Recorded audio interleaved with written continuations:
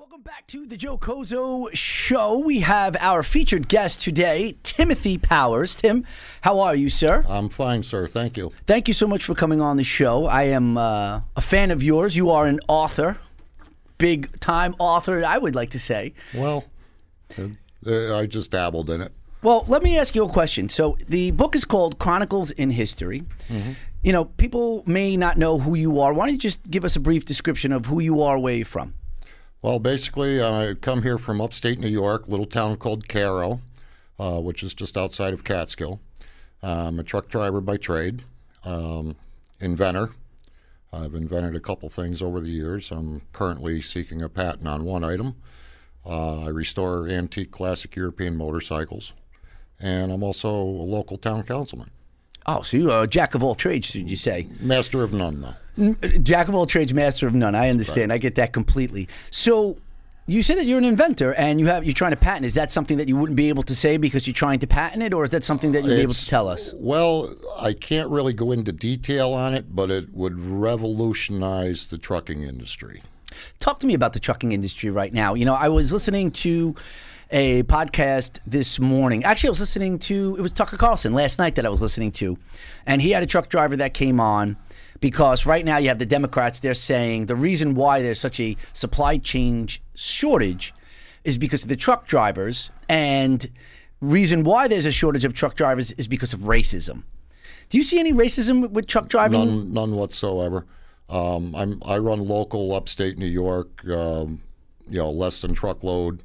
I'm home every night, but the truck drivers that I see going into some of the terminals, a lot of them are of foreign descent.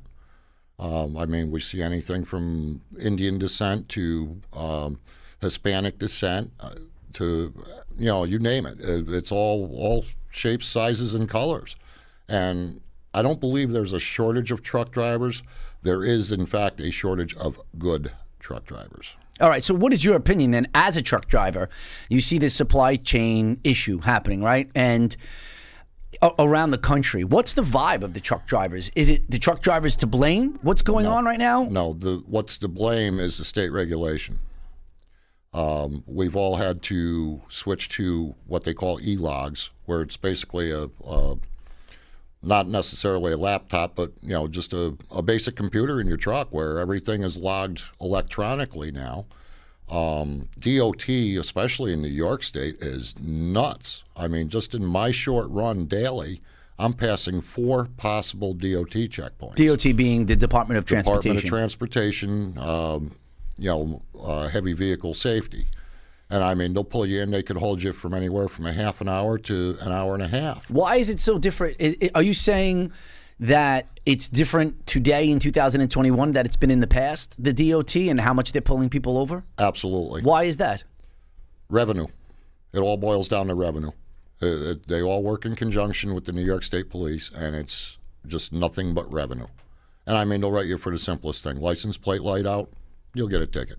So you're saying a lot of that what's the cause of all these delays is a lot of times you're getting pulled over by the DOT. Absolutely. And you're sitting there for 1, 2, 3, maybe 4 hours at a time, and that now messes up the whole entire schedule. Right. It's like a domino effect. And that's the thing. If you have a major infraction on your truck, bald tire, leaky wheel seal, something like that, they will shut you down. They'll actually put a red tag on your windshield where you cannot move the truck. It either A, has to be towed, or B, be fixed on the spot. Be fixed, yeah. So then you're looking at a road service call, which, like you say, could tie you up a good 4, 5, 6 hours. You'd never know.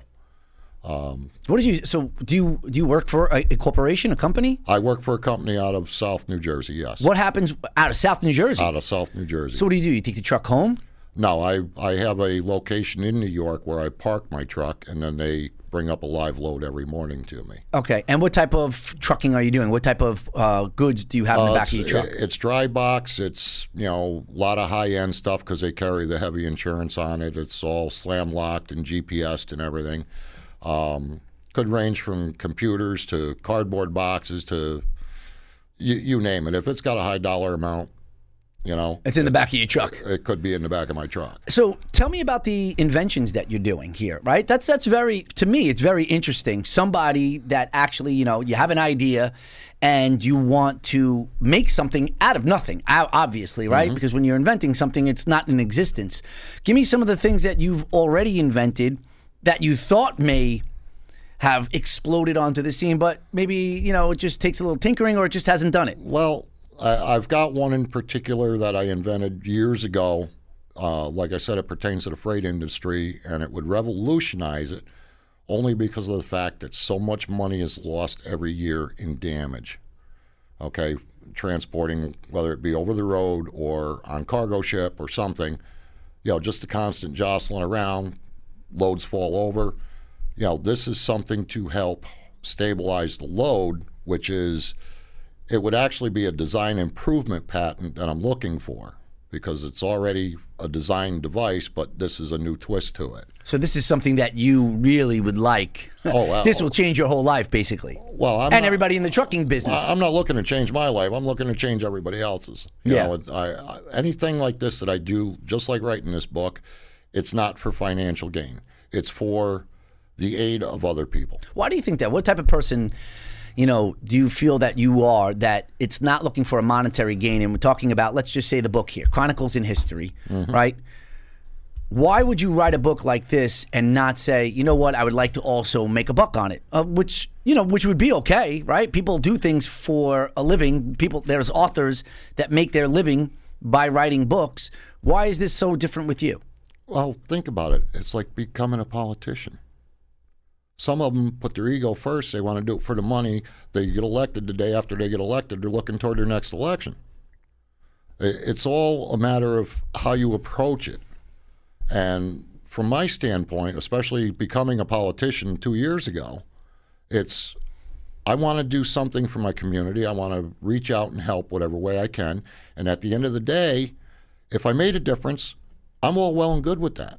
And what political party are you affiliated with? Just to put it out there. Republican. What made you want to become a Republican? Was there a day, you know, when you were younger that you said, hey, listen, I'm obviously going to get into politics here. Politics interests me. Why were you leaning towards the right as opposed to the left? I was raised as a right-leaning American. Both my folks were Republican. I remember days growing up, 5, 6, 7, 8, 9 years old, having our local politicians driving up and down the street in old station wagons with a bullhorn on top, you know, just saying, vote for me, vote for me. And I mean, it's, you know, that's something that sticks with you. But just seeing that, the way things have happened over the years, and being a student of history, I'm particularly a student of World War II. I mean, I love just seeing the way things came about, the way things were handled, seeing the intestinal fortitude that our young men at 18 years old had to get on those boats and storm that beach, knowing that most of them were going to end up dead. I mean, you don't see that anymore. Does it bother you that you're such a, you know, a historian, that you love, you know, especially what the military has done? Obviously, you seem, when you're, you know, anyone who is completely engulfed in, say, World War II, somebody that loves something like that obviously has a high respect for the military. Absolutely. I have 3 brothers that served in the United States Air Force, and I have the utmost respect for every one of them for what they did. How does it bother, you know, how did it make you feel when you see someone like, say, Colin Kaepernick when he was kneeling? Was that something that you thought, hey, listen, he's okay to do that, he has his right, or that something that you thought was disrespectful? I found it very disrespectful. But at the same time, he has his First Amendment right. And if I'm gonna go around proclaiming to be a constitutionalist, it has to be for everyone. It wasn't, as far as I'm concerned, when you look at your First Amendment, the Constitution wasn't designed to protect the speech that doesn't offend people. It was designed to protect the speech that does. So you're saying that him kneeling in a football game, that was something that didn't reflect on the military. You thought that it's okay because, in his view, he was making a stance for, say, police brutality. So it was okay. I don't believe it was okay as far as my acceptance of it, but he has the right to do it.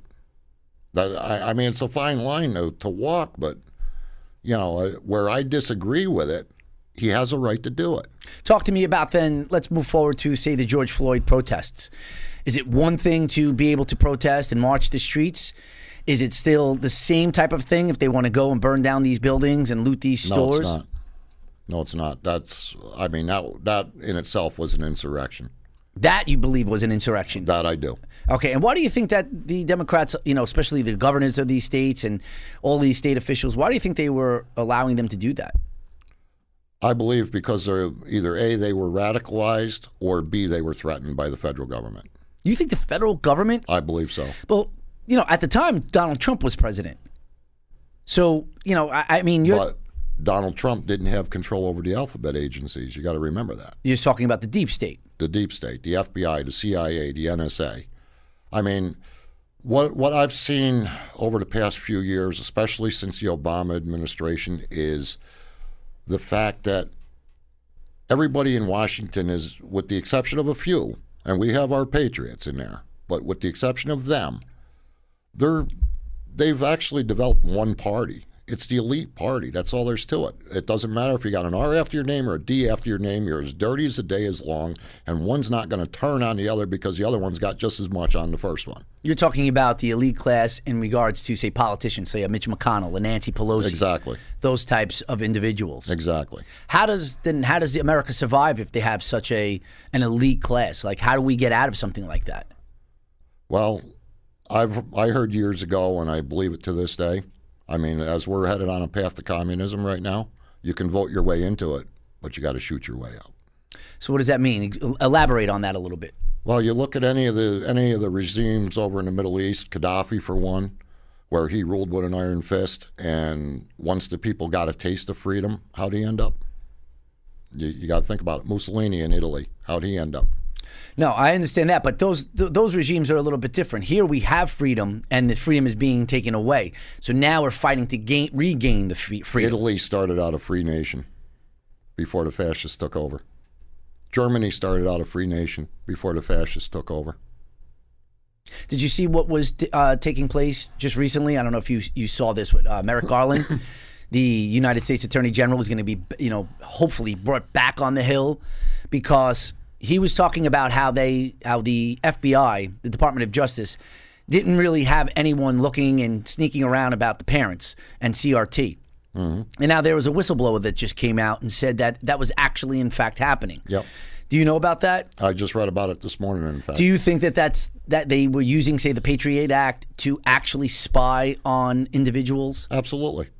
You think that's still going on, even though what we knew would happen in the past? It's no different than what they did to Trump. They used the Patriot Act on him. That's how they, tried to get some of the people that were affiliated with him. And I believe that's why they're going after Steve Bannon.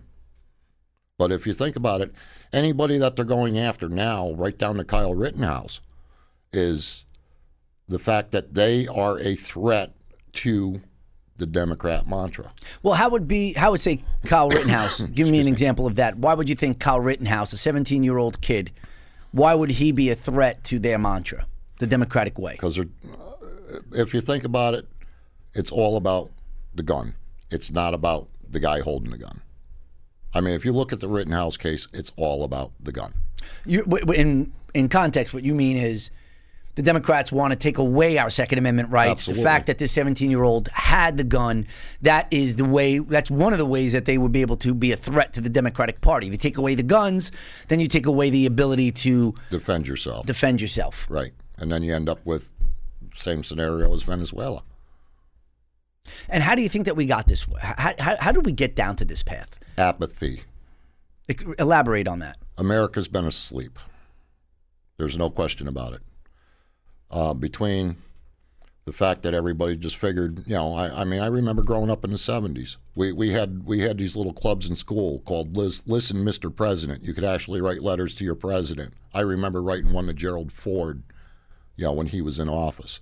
And you could, as a student, ask questions or offer grievances and things like that. And it actually went somewhere. You'd get an acknowledgement that at least it was read. But now they could care less.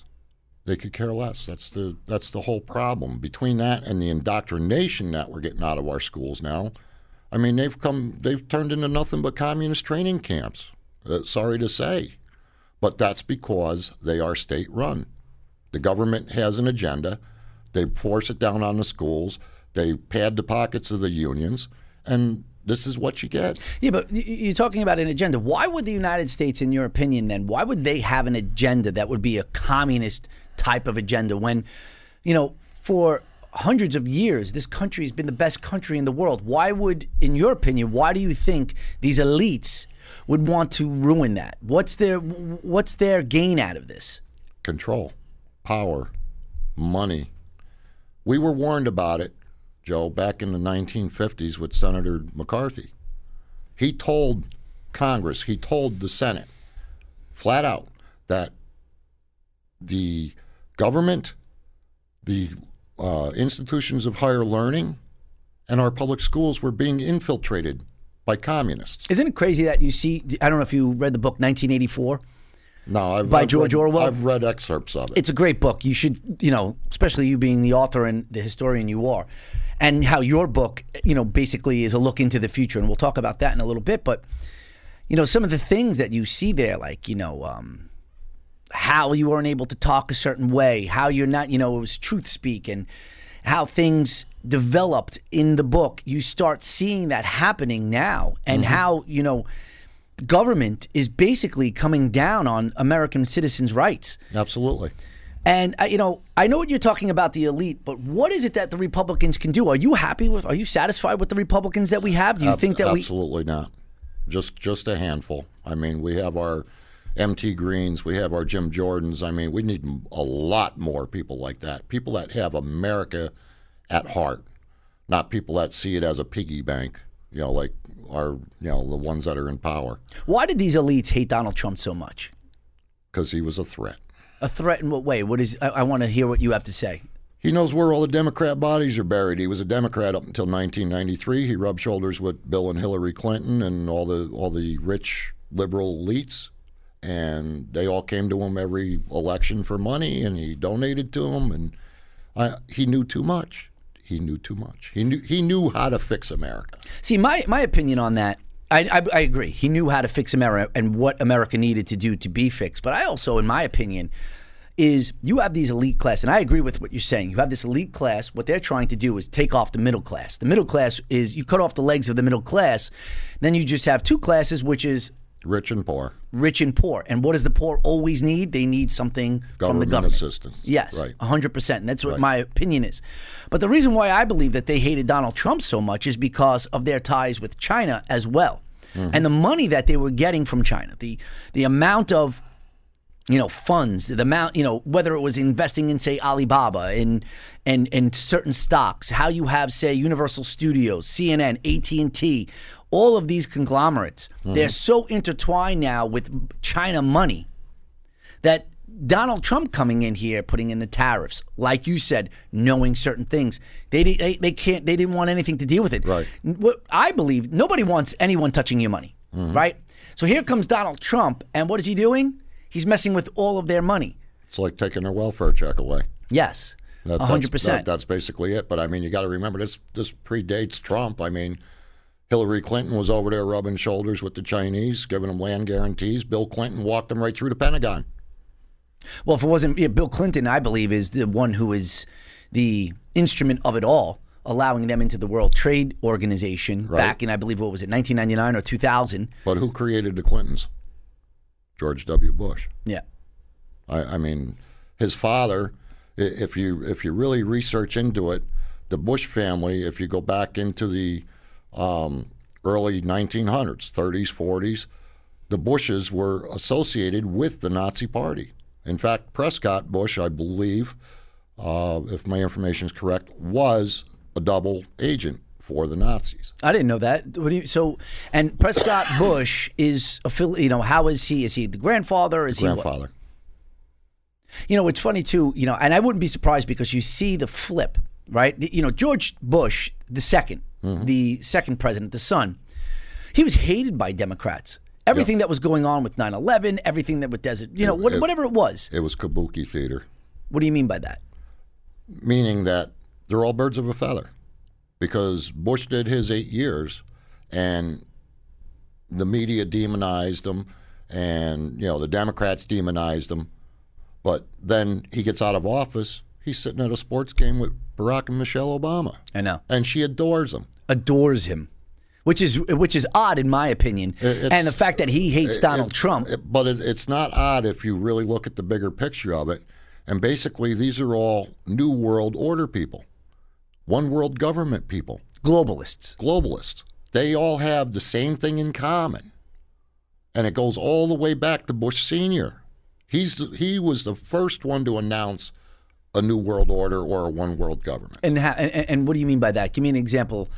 What did he do to make you think that's the case? Or what was he doing that makes it is the case? I mean, he actually came out and said it. He actually came out and said that, we need to become part of the New World Order. And that was it goes all the way up to Agenda 21, which is now Agenda 2030, which is all being formulated by the United Nations. He had something to do with all that.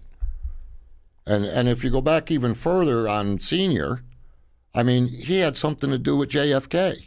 He was the CIA director. What do you think happened with JFK? I think he was assassinated either by the mob or a mob operative that was hired by the CIA. I agree with you. Definitely with the mob. The mob is the one who had their, so to speak, gun shooter, the one who pulled the trigger. But I believe they were in on that 100%. No doubt in my mind. No doubt in my mind. It's funny too, right? Isn't it crazy how that takes place, and to this day we still have no idea what really took place. And nobody really wants to know. And why would they still have these documents sealed? Why not just unleash every single document so we can get to the bottom of it? The bottom line is they don't want the American people to know anything. Just like the UFO deal. They don't want the American people to know the truth. My opinion, and I know we're going to be jumping here, and with the UFO thing, what you see, and this is my opinion, and I've said this on my show and I would like to know what your opinion is of this. I feel like you're going to be leaning towards it. When we see our naval units, right, and they see these TikToks flying all over, we only see that within the United States. You don't see that. You don't see China military saying that they've seen these flying objects. You don't see the Russian aircrafts saying out in the sea, saying, oh, we saw these things. It's only the United States. Now, there's a man by the name of Bob Lazar who worked at Area 51. And this was back in, I believe, the 80s, said that, he worked there. He saw these types of unidentified objects over at Area 51. He was working on some of the equipment that was there. He saw the ships. And in my opinion, and he said this on the Joe Rogan podcast one time. He said, they're very careful on where they fly it because they don't want it to get in the hands of anyone. So I take that as the reason why we see these flying objects. I believe that they're being flown by the United States government because they do have access to it. How they have access to it, I can't tell you. Right. Whether or not it was a UFO that crashed, whether it is that they developed it, I have no idea. Because it's technology that we've never seen before. Because it looks like gravity is taking over these type of ships for them to go back and forth in, seconds and stopping on a dime. I believe the reason why they're doing it with the U.S. military is because if they do crash, if something does happen, it's still in our hands and they could cover it up. Right. As opposed to if they're doing it over North Korea and something happens, now it's in the hands of North Korea. Right. What's your opinion on that? It's very possible. Well, what were you saying then in regards to when you said about the UFO, they don't want them to know? What do you think? What's your observation of that? Because I really think it's a clandestine military operation. I really do.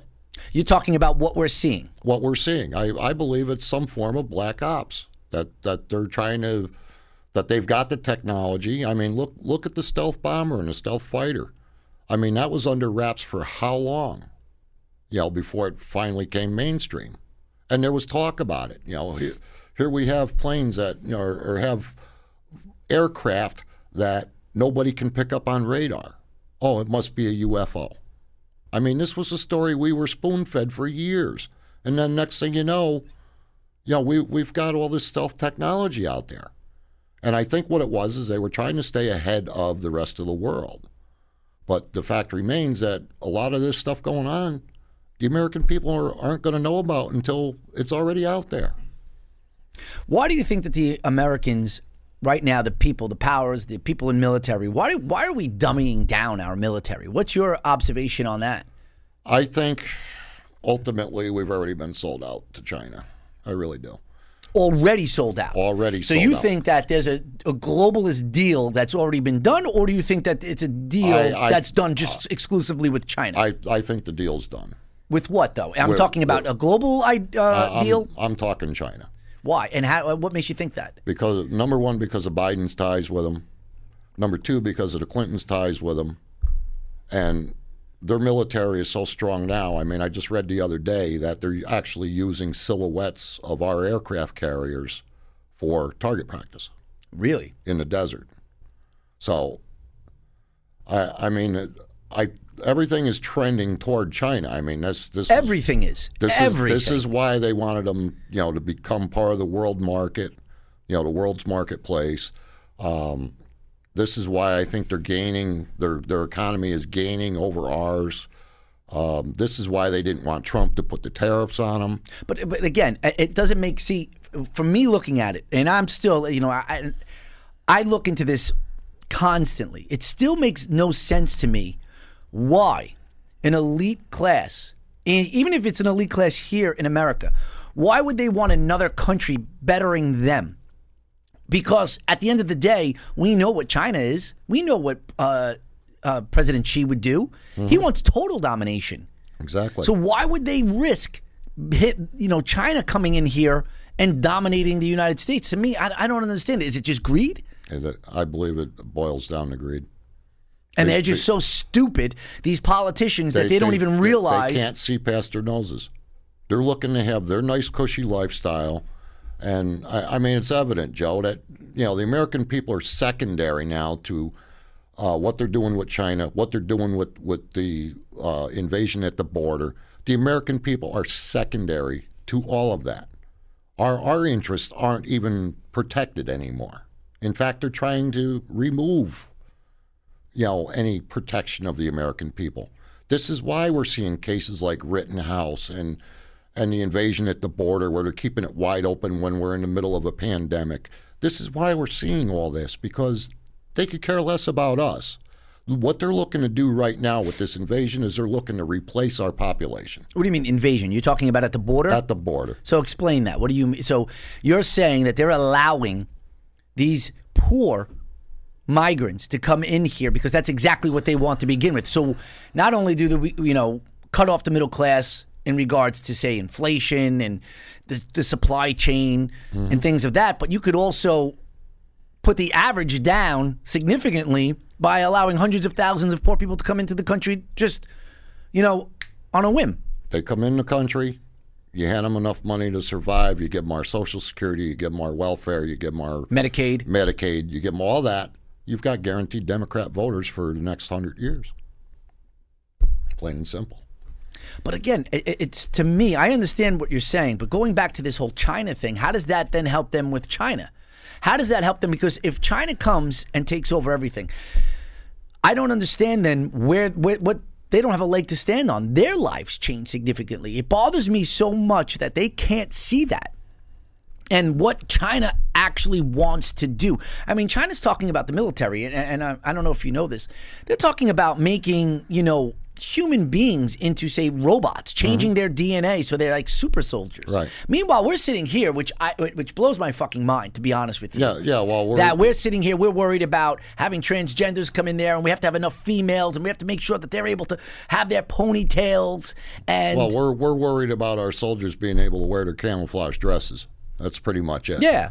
But what it all, in my view, what it all boils down to at this point is, number one, if you look at the record of the Chinese since they've been a communist government, they could care less about their people. You're talking about China? China. Oh yeah, look what they're doing with the Uyghurs.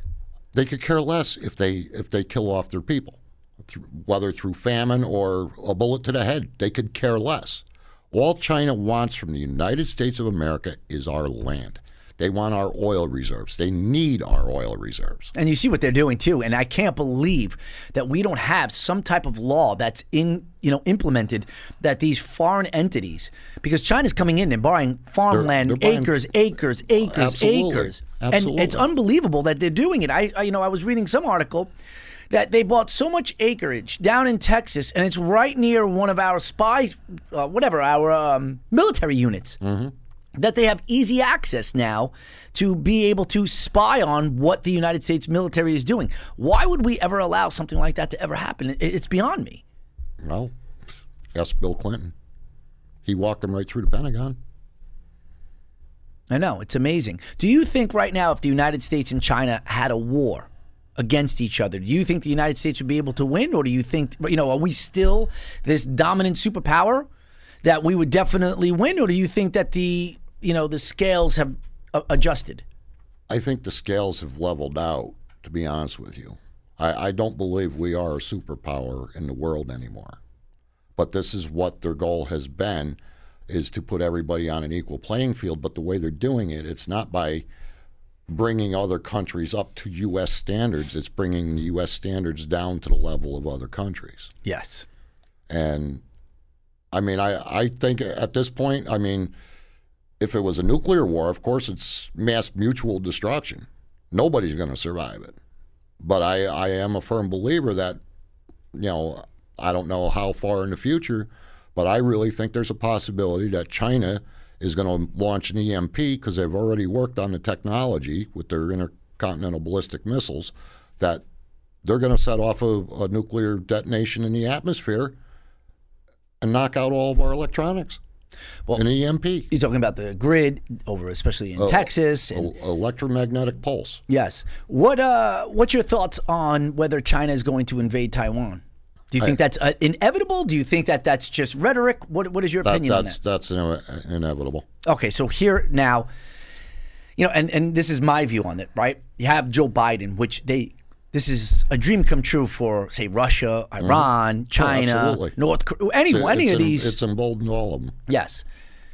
This is the perfect opportunity. If you're going to do this, it's going to be with Joe Biden. What does Joe Biden and his administration do, in your opinion, if that actually takes place, if China invades Taiwan? They're going to sit by. You really think that? Now, Biden, you have to remember something, Tim. We have agreements with. Biden is bought and paid for. It's amazing if that is the truth. Biden is bought and paid for. Look what I don't think that he can do that. I don't think he can't save face. He can't do it. He had no problem leaving American citizens in Afghanistan. I know. What makes you think he's going to go to the aid of Taiwan when he won't even protect American people? Well, listen, I agree with you with that, and you make a great point with that. But having this, first of all, that would be now a catastrophic move strategically, militarily, anything, if they actually allowed that. Now, it was one thing that we broke our promises in Afghanistan. We have treaties with Taiwan. We had treaties with Croatia. I know. And what happened there? Taiwan is a little bit different, though, because now you have a real aggressor. You have, that strait that that's there. If you allow China to take Taiwan and control that strait, things change dramatically militarily for the United States and, of course, and for China. For him to sit back and do nothing, I don't know. I can't see that actually taking place, but I think China is willing to risk it. Because, again, here's the thing, too, is, you may be right in regards to this. Well, once you start engaging with a country like China, and let's just say they invade Taiwan, and the United States comes in and starts killing Chinese military. Well, what's the next step? We're going to invade their homeland? Are they going to come in and have a 1,000,000-man march on the ocean, on the shores of California? And then what happens after that? Because it never ends until it's a nuclear war. Joe, the sad part is California would welcome them. That's the sad part. They wouldn't, but I know what you're saying. But what I'm trying to say is they probably could get away with it now that I'm thinking about it, because at the end of the day, it'll be a nuclear war. Nobody's going to want that, because then that doesn't achieve anything. So Taiwan is primed for the taking. Right. Primed for it. But the thing of it is, you can't rule out the fact that dealing with the United Nations, because if you really think the United Nations is going to stand up if China invades Taiwan? No, look what not forget about even the United Nations. Just look what the World Health Organization. Like everyone just bows down to China. Right? It's the new bully on the block that can do anything because everyone is making money off of China. Right. Everyone. They have billions of people. The population is just enormous, right? They have all of this market. You know, the NBA told their players, shut up. Because China said, you know, we're not going to play any of these games. And just like that, you had the best player on the planet, LeBron James, said, stop it. We can't do that. People need to start thinking about what financial, complications this is ensuing. Right. You know, the movie market, Hollywood is highly invested in, the money that comes out of China. Absolutely. So it really is ridiculous. But so continue what you're saying. You're saying about the United Nations and China. The United Nations, to me, is, I mean, they're pushing a globalist agenda, which is understandable.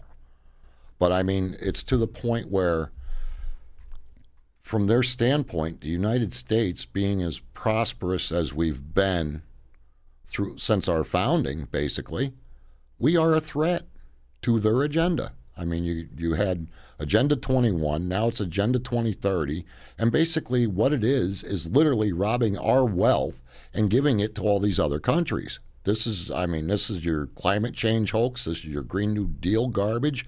I mean, it's basically taking the money from America and giving it to all these poorer, less fortunate countries, for whatever reason they choose to come up with that day.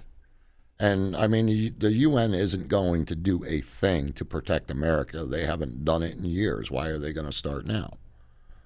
And I mean, to accept China in, the way they have with Chinese record of human suffering, the way they're respected on the world stage after that, I mean, China cares less about its people than they would probably the average pet, when it comes to that.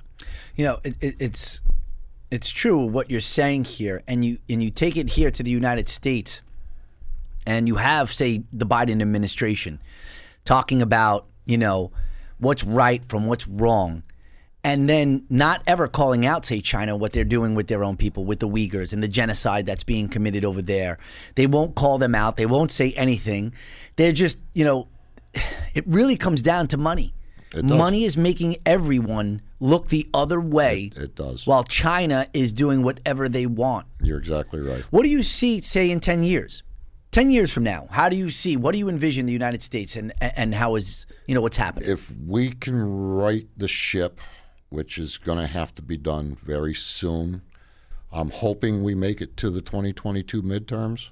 But if we can right the ship and get America back on track, we are going to once again be the greatest country in the world. What do you mean if we can get to 2000? It's only a year away. Do you foresee something happening from now? I do. What do you foresee? I think it's going to come down to it where, I mean, Biden's already ruling like a dictator. Well, actually, his puppet master is. But I think it's going to come down to where they just come down so hard on the American people that we're going to have no choice but to revolt. We're going to have to party like it was 1776. You're saying, so you think people are going to have to take it to the streets is what you're saying? Absolutely. It's really difficult for that to ever really happen with the United States military. They have control over the military. So something like that, Joe, I don't see how that would actually happen. What military? What military? The woke? Well, they have them. They have the equipment. They have the type of things that they can do that. You're talking about a mass militia that is going to have to be formed, and there's going to have to be a mass revolt. What I believe, what would happen before, say, that takes place, you would have states that are going to start seceding from the Union. That would have to take place first. That I do believe will happen. Right? Yeah. That's what would have to take place first. You would have to have these states seceding from the Union. Then that would start forming different types of, say, military action. You have, a state like, say, Florida, that's no longer a part of the United States. You would have then, say, Mississippi or Louisiana or Texas, and they then start doing, having their own military. That would be something different. I don't think if you still have all of these states in a union that you'll have the wherewithal to have an army just being formed by certain individuals. Oh, there's no doubt in my mind now that if anything starts, it's going to be through state militias. It's going to be through state militias. It's not going to be a national force or a counter anti-national force. It's going to be through state militias. It's going to be each individual standing up, having the same idea of what needs to be done to right the wrongs that have been done to this country. I want to get into your book in a second here, but one last question I want to ask you before we start diving into this. You were talking about the elections. You're talking about 2022. Are you a Trump supporter? Absolutely. 100%? 100%. Do you think, even though you're a huge Trump supporter, and I talk to a lot of my friends that are, Trump fanatics, so to speak, but I would say it's 50-50 on whether or not they think that Trump should actually run and how good that would be to the country, because whatever we saw in 2016 is just, say, the appetizer of what we would see in 2024. I agree. You do? Yep. Can you explain what when I'm talking about there could be major complications, what do you foresee if Donald Trump actually won in 2024? I think we're going to go through more of a witch hunt style in cahoots with the media like they did to him in 16, but I think it's going to be tenfold. You're talking about the NSA. Yep. You're talking about, CIA, just like what you were saying, the alphabet agencies. Absolutely. They're all in bed with this left-wing media. Well, let me share something with you. In 2016, after Trump got elected, before he was inaugurated, I was on Twitter, and I sent him a message. And Sent who a message? Donald Trump. Okay. How did you do that? When he still had his Twitter handle. Oh, okay. Okay. Before they decided to, that nothing he said had anything to do with anything Jack Dorsey likes. But I sent him a message. I said, Mr. President, I said, now that you've been elected and once you're inaugurated, the best thing that you can do is clean out the alphabet agencies at least 6 tiers down. 100%. And if he did that back then, we wouldn't have half the problems. No, James Comey, gone. Andrew McCabe, Absolutely. gone. Absolutely. Yes, 100%. I agree with you with that 100%. And that needs to be done. And when you talk about, and you're right, it's got to be deep. It's got to be. We're talking almost entry level. Yep, absolutely. Yes, 100%. Absolutely. So let's talk a little bit about the Chronicles in History. When was this book written?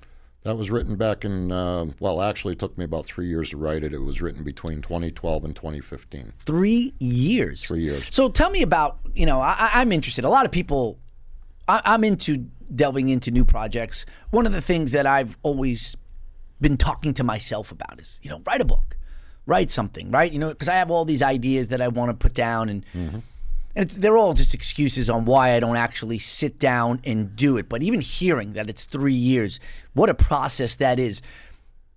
How long did it take you to actually sit there and say, okay, today is the day I sit in front of whatever it is? Didn't happen that way. How did it happen? The way it happened, well, first off, you take a guy and you throw him in a truck for 8 hours a day. He's got nothing but time to think. It all started back in 12 when we were going into the second term of Obama. And ever since he came into office, there was just a knot in the pit of my stomach that said, this isn't right. And then just to watch his regime progress, and the more freedoms he was taking away, and the more stupid laws and stuff that he was or mandates or whatever that he was imposing on people, and just the way he carried himself, it's like, this guy isn't right for this country. So I started doing some digging, and through my research, I was never a writer. I'll be honest with you. If you look in the early pages of the book, it's dedicated to my 9th grade English teacher. You know why? I saw that. She's the one who got me out of 9th grade English after 3 years. Okay? Not because Say no more. Not because I was dumb, but because I was lazy. But she got me over that hump. But I never thought in a million years I'd write a book. But I did start blogging. I was on a site called the Western Center for Journalism, which is now Western Journalism. It's affiliated with the Republican Party. Floyd Brown, he's up there with all the guys out west, the Republicans from out west. And they had a blog where you could go in as an average person and just write your opinions. So I started doing that. And it got to the point where I'd get in the truck in the morning, an idea would pop into my head, and it's like, well, I think I'd like to write about that. So I'd roll it around my head all day. I'd go home, do a little bit of research, and no word of lie, Joe, within 10 minutes, I could have that entire chapter written. But it never came to me as being in book form. It was after I had formulated however many chapters are in that book, okay, over the course of the 3 years, they were actually blog posts. Because I see that you do each chapter as a date. Right. Which I thought was, I actually, I really haven't seen something like that. So I think it works. But that's when they were written. Yes. Okay. Makes sense now. But after, turning some of my other conservative friends on to that blog, so they were going to Western Journalism, reading the blog, and one of them is an author. She lives in Texas. In fact, I give her credit in the book. And she said to me, Tim, why don't you turn this into a book? I said, how am I going to turn it into a book? Oh, well, you've got enough stuff to do it. She said, think about it. I'd like to see something like that.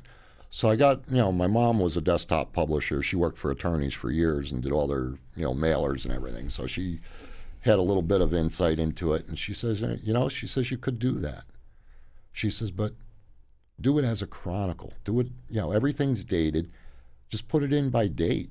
And the more I thought about it, and I talked to a guy that had an advertising degree, and he said, it sounds like a great idea. It's like, okay, so the first copy of that book was actually self-published through Amazon. We did the cover design. It was all just generic, copy and paste stuff, because my mom had done it for me. And we put it out there, and it had, limited success. So I decided to go with a publisher. And the first publisher I went to, which was one of the bigger publishers, which was Tape Publishing, they published books and music. Well, come to find out, the owner and co-owner, his son, were on the take. They're taking thousands of dollars from authors and music writers and right into a Canadian bank account. Oh, really? So, some stuff is getting done, but just enough to let you know they were doing something. But, I lost $2,000 on that deal in advertising that they were supposed to do for me. Yeah. So, and that was after the first copy of that was published under the new, cover and everything. And I ended up finally, within 3 months of losing them, I was picked up by Redemption Press, who has it now, but they don't have any advertising. So the book is print on demand. I haven't been able to get it on, permanently on any bookshelves.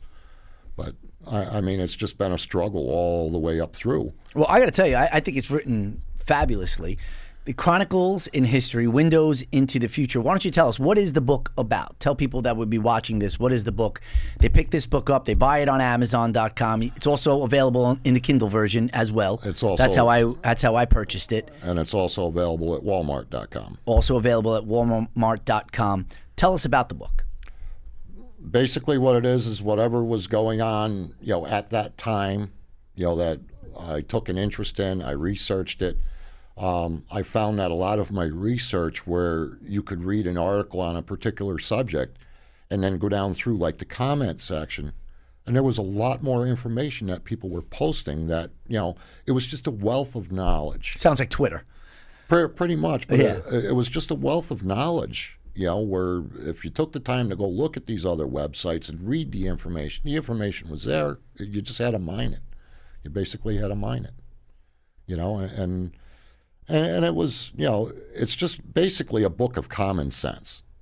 It explains my thoughts and feelings on something as well as, what's... Explain that, though. What do you, when you mean your thoughts and feelings? So if somebody's going to, at the end of the day, after they're done reading this book, what are they going to get out of this? I think what they're going to get out of it, because each chapter is only 2 or 3 pages long. Which I love, by the way. And I find that a lot of people who don't normally read said, oh, we love this format because we can read a chapter, set it down, pick it up the next day. It's something totally different. Especially in the days of 2021, people, they have very, very short attention spans. Absolutely. And that's why this helps. I think that in today's age, it's perfect. Absolutely. I mean, even if you're, taking it to the restroom with you, you're through 2 chapters and, you pick it up again, it's something new. But I mean, I wanted to really focus on what is wrong with our government, whether it be federal or state, the hypocrisy, the going into our school systems. I've done a little bit on that, and especially our military, because more than anything, our military needs nothing but the utmost respect from every American person. Here we have military vets living on the street in cardboard boxes, but yet we're bringing in hundreds of thousands of illegal aliens and putting them up in motels. There is something wrong with this picture. Our military, we're willing to go out and fight and die for us, and we're giving all our money to freeloaders. It just shakes me to the core to see the way the American people are being treated, especially those in uniform, whether it be our military, our EMTs, our police. It just shakes me to the core. And I mean, I discovered over the years that I had an opportunity to have a voice because of Western journalism. They gave me a voice. I used that voice, and at the end of the day, the entire conglomeration, when you sit down and look at it, I mean, you've read the book, you know that from start to finish, when you're done with that book, you don't see a little fraction anymore. You see the big picture. One of the things, too, that I found interesting reading the book is a lot of things, even though you're saying that it was written in 2012 to 2015, a lot of the things that you say there, it's almost foreshadowing is what was happening in 2021. It's really something else. Well, case in point on that, I reconnected with one of my older brothers recently after the death of my younger brother. And I hadn't really been in touch with him in almost 20 years. And I gave him a copy of the book. He had come out and visited me over Labor Day weekend, and I gave him a copy of the book. And we're sitting there over coffee, and I said to him, I said, Jim, I said, just for giggles, I'm going to pick up this book. Now, mind you, I haven't picked the book up in quite some time. I said, I'm going to pick up this book, and I want to read the last chapter to you just to see where it falls in today's surroundings. Mm-hmm. It was like I wrote it yesterday. It was like I wrote it yesterday. Yeah. And he just sat there in total awe. He says, I can't believe this.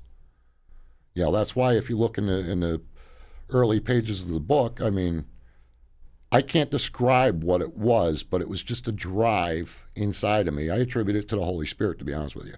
But it was a drive inside of me to get this information out because people needed to know not only what was here, but what was coming. Do you think a lot of what is happening and the reasons why a lot of what's happening here in American society today is because people have lost faith in God? Absolutely.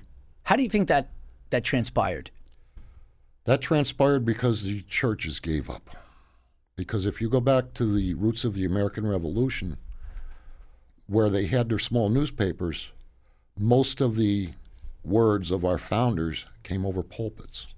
That's how the people were informed. That's how the people were encouraged. That's how the people were able to rise up and do what needed to be done, because it came over to pulpits. But now our pulpits are tied, because they're tied to that almighty 501c status, or whatever the case may be, tax exemption. And the federal government is leaning down on them saying, you're either going to toe our line or we're yanking your tax exempt status. So what they're doing there is they're curbing that free speech that our founders had. So therefore, they're being lost in the message. The message of the gospel is nothing but pure freedom. In fact, if you look at our founding documents, they were based on the book of Deuteronomy. And I encourage people, if they're into reading the Bible and wanting to know how it is attributed to our form of government, David Barton, an author, has released the Founder's Bible. And basically what it is it's based on the original Bible that our founding fathers used, and it's got all their notes in the margins. It's crazy. As to how to create this government. And who's the author? What's the author's name again? David Barton. David Barton. Yep, he's a historian. I believe he's from Texas, and he's affiliated with Glenn Beck. That's how I found out about it. How do people, if they wanted to, how do they get in touch with you? How do they follow you? Your Twitter handle, what is that? It's tbolt71. T-Bolt Yep. 71. At twitter.com. At twitter.com. And also you said to purchase this book, right? It's they could go to Walmart. Yep. Right? The store? Or they could also go to walmart.com. No, it's not on any store shelves. That's the biggest problem I've been having. Okay, so walmart.com. Walmart.com, Amazon.com, BarnesandNoble.com, or RedemptionPress.com. And did you ever think of doing an Audible version of this book? No, I have not. A lot of people listen to Audible. I mean, I'm a big Audible fan. You know, a big audio book fan. Right. Did you ever think about doing that or have somebody do it? No? No, I haven't really given it a thought. I mean, the book's been on the market 6 years with, limited success. Well, let's try to see if we can get this up here. I love the book. Again, Chronicles in History, Windows into the Future. Are we going to have a second book coming soon, or what's your thoughts on that? In all honesty, that one nearly cost me my marriage. Because, it was, I'm driving all day. I come home. No, can't talk to you right now. Got to sit down at the computer, get this down before I lose my train of thought. I know. And it was every day. And sometimes it was... For 3 years, you said. For 3 years. And sometimes it was 2 to 3 articles a day. Yeah. Which became chapters. But, if I could, I'd like to give you a little bit on the book cover. Like I said early on, a good friend of mine went through Marist College for advertising. And when I was discussing the cover with him, he says, what you need to do, he said, is you need to try to touch on different things you have in the book with your cover. You want to be able to tell people what's in the book by what's on the cover. That's a good point. And I remembered that.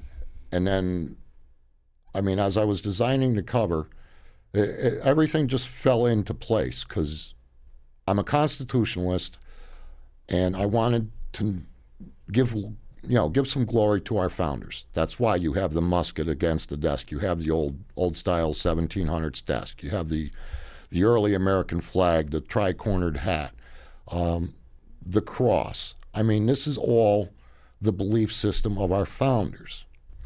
But then, remembering what my advertising guy said, he said, you need to go into different windows as to where we are as a country. And that's when I told my illustrator, who happened to be an old schoolmate of mine from high school that I connected with on Facebook. What's the question mark? What's coming? What's coming? It's good. What's coming? I love it. Listen, I really appreciate you coming on here. You're welcome anytime. Come on, talk about whatever it is that you think is, happening in today's society and today's environment. It was a pleasure meeting you. I love the book, by the way. Again, Chronicles in History, Windows into the Future by Timothy M. Powers. And if I may share just one more thing with you. Yeah, of course. In 2016, again, I had wrote that tweet to Donald Trump. I sent him a copy of that book as a Christmas present. Oh, it's great. Okay. Did you get any response? Here's how I got the response. I don't know. I'm sure you've seen his inauguration speech. Mm-hmm. There was a part of his speech where he said, it doesn't matter the color of your skin. All patriot blood is red, or all American blood is red. You remember reading that chapter in that book? I don't recall exactly, to be honest with you. It's in there. And you think that was attributed from him reading the book? That's amazing. Absolutely. You must have got the chills when you heard that. Absolutely. It'd be nice if you could confirm it with him, right? It would be great if I could confirm it, but I understand his position. Absolutely. So even if he wasn't able to confirm it, I know in my heart it was confirmed. I love it. I love it. Again, Chronicles in History, Timothy M. Powers. Thank you, Joe. It was a pleasure, my man. Absolutely. Absolutely. Anytime. All right. So listen, I guess that wraps it up here on the Joe Kozo Show. If you get a chance, go over to our website as well, thejoekozoshow.com. And Timothy Powers, you're welcome anytime, brother. Thank you, Joe. All right, let's wrap it up. Thanks, Eric.